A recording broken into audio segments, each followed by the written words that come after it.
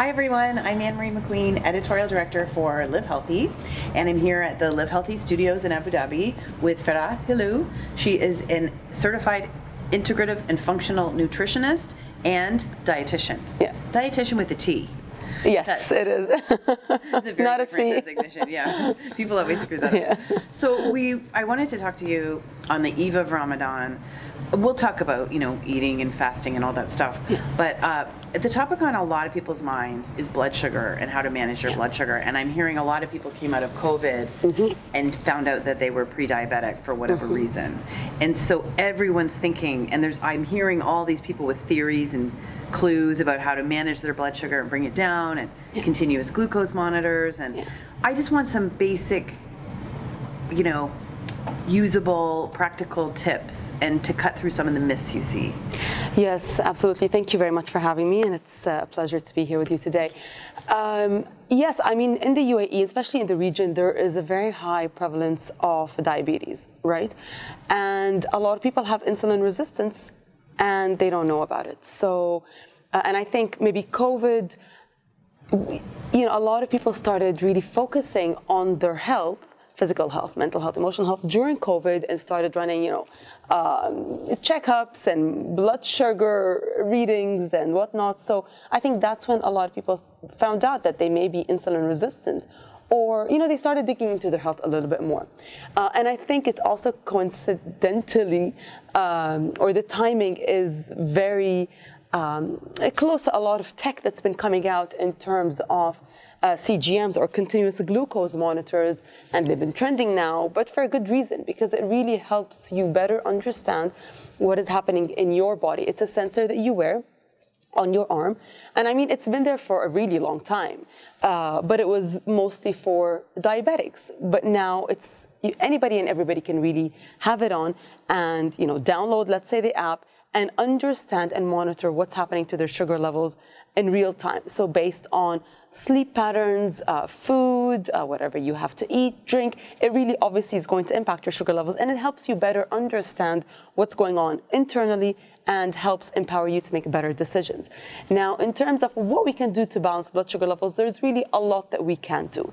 And it really is, we have a lot of control over our lifestyle and the choices that we make day in and day out. We may not always make the best choices, and that's okay, but it's really, I always say, what's the okay option, what's the better option, and what's the best option?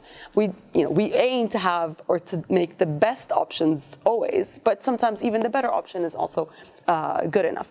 In terms of, what we can do, just to go a little bit back to the continuous glucose monitor, whether someone has it or not, what we want to avoid is the blood sugar spikes that can happen, let's say, after eating. So it's normal that once you have your meal, even if you have a small snack, even if you have a piece of date, your blood sugar levels are going to naturally increase.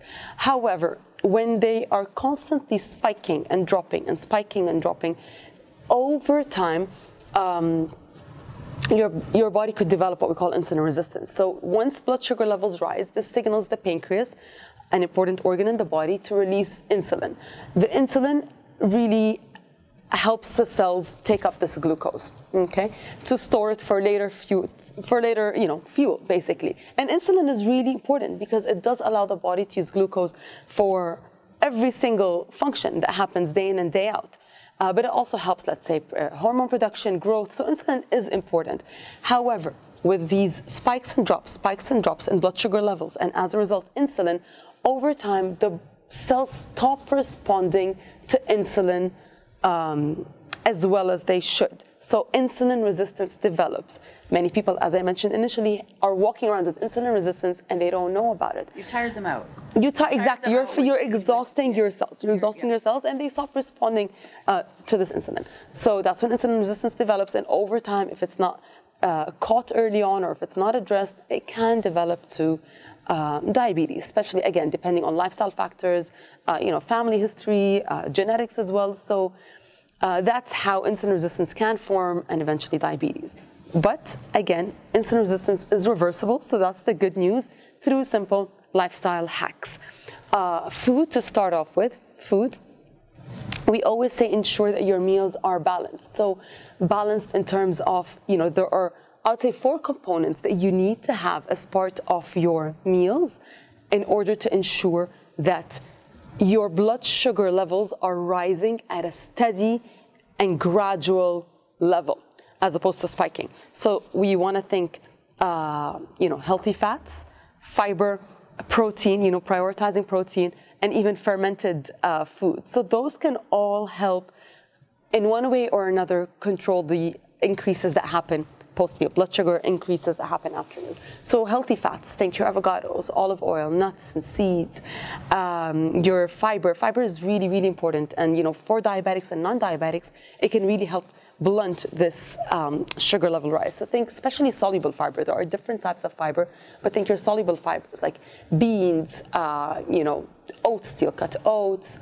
apples, pears, even some seeds. So your dietary fiber, we need about maybe 50 grams a day. So we really need quite a large amount, and we are really falling short. So 45, 50 grams.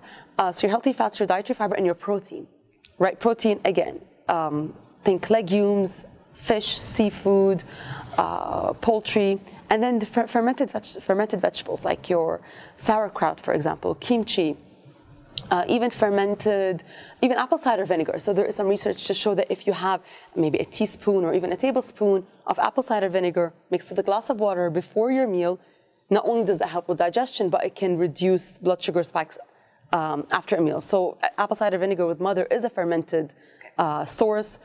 Even making substitutes, like instead of white bread, going for sourdough bread, because that's fermented. Yogurt made with cultures. So fermented foods really help feed the gut microbiome. Gut microbiome has also been linked with insulin sensitivity. So those are really what should comprise our meals.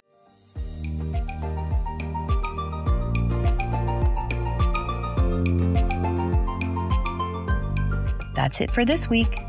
If you liked the podcast, make sure to subscribe, rate, and review. We'll see you next time on the Live Healthy podcast.